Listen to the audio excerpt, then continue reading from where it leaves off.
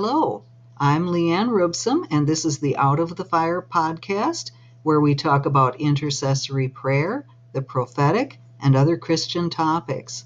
I'm an author and speaker, prophetic teacher, and intercessor. Welcome. Today we're going to talk about fruit trees and how we as believers are like them. Jesus said in Luke 6, verses 43 and 44, "For a good tree does not bring forth corrupt fruit, neither does a corrupt tree bring forth good fruit, for every tree is known by its own fruit." No doubt we've all encountered well-meaning Christian people who constantly emphasize that we must do the will of God, that we must prove our love for God by what we do for Him. With some, it seems to be almost an obsession. Now, I understand the passion for holiness. Yes, Jesus said that if we love Him, we will keep His words or commandments. And James, writing under the inspiration of the Holy Spirit, said, "Show me your faith without your works, and I will show you my faith by my works." You can find that in James 2, verse 18. I want to be ever so much like Jesus, holy, pure, kind, and loving. But the obsession that some have with doing bothers me. I think perhaps their motives are good, but they have gotten the cart before the horse. As I thought on this, that scripture from Luke about the good and bad fruit trees came to mind, and my light bulb went on. Think about the fruit trees in your acquaintance. Do they strain with all their might to produce apples or cherries? If a tree could think, would it say to itself, "I must produce fruit. I must.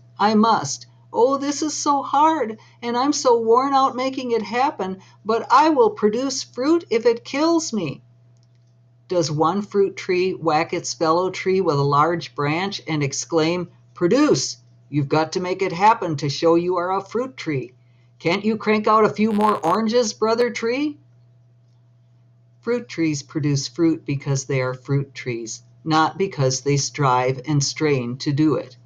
They draw continual strength from the sap that flows through them. They put their roots down deep, and they receive the nourishment of the soil, and the fruit comes as an automatic product of what the trees already are. We can learn from the fruit trees of Luke 6 and the vine mentioned in John 15. So many believers are exhausting themselves trying to prove to God and each other that they are good fruit trees or vine branches by what they produce, rather than abiding in Jesus and letting the fruit come as a natural byproduct.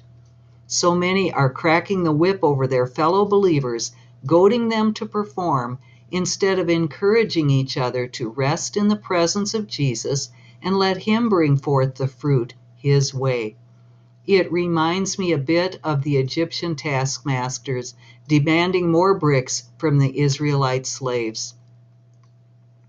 We say we are saved by grace, but the way many of us try to walk out our Christian life after salvation is actually a mixture of grace and law.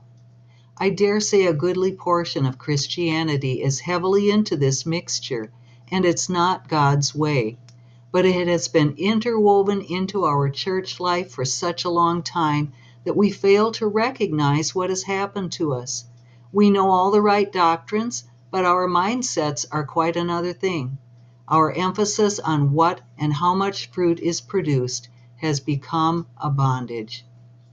Abiding in Christ and expecting fruit to come about naturally does not mean we sit around and do nothing but soak in the Lord.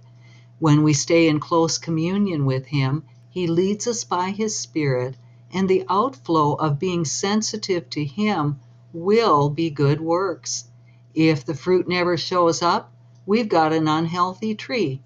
In the Christian, there is then some kind of disconnect going on with our source.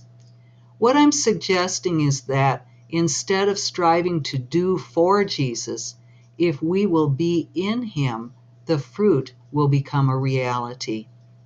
Colossians 1:27 reminds us that Christ is in us, the hope of glory. And that outflow into righteous acts will convince the world that our God truly is worthy to be worshiped. This is Leanne Rubsom with Out of the Fire. You can visit me at characterbuildingforfamilies.com. Thank you for listening.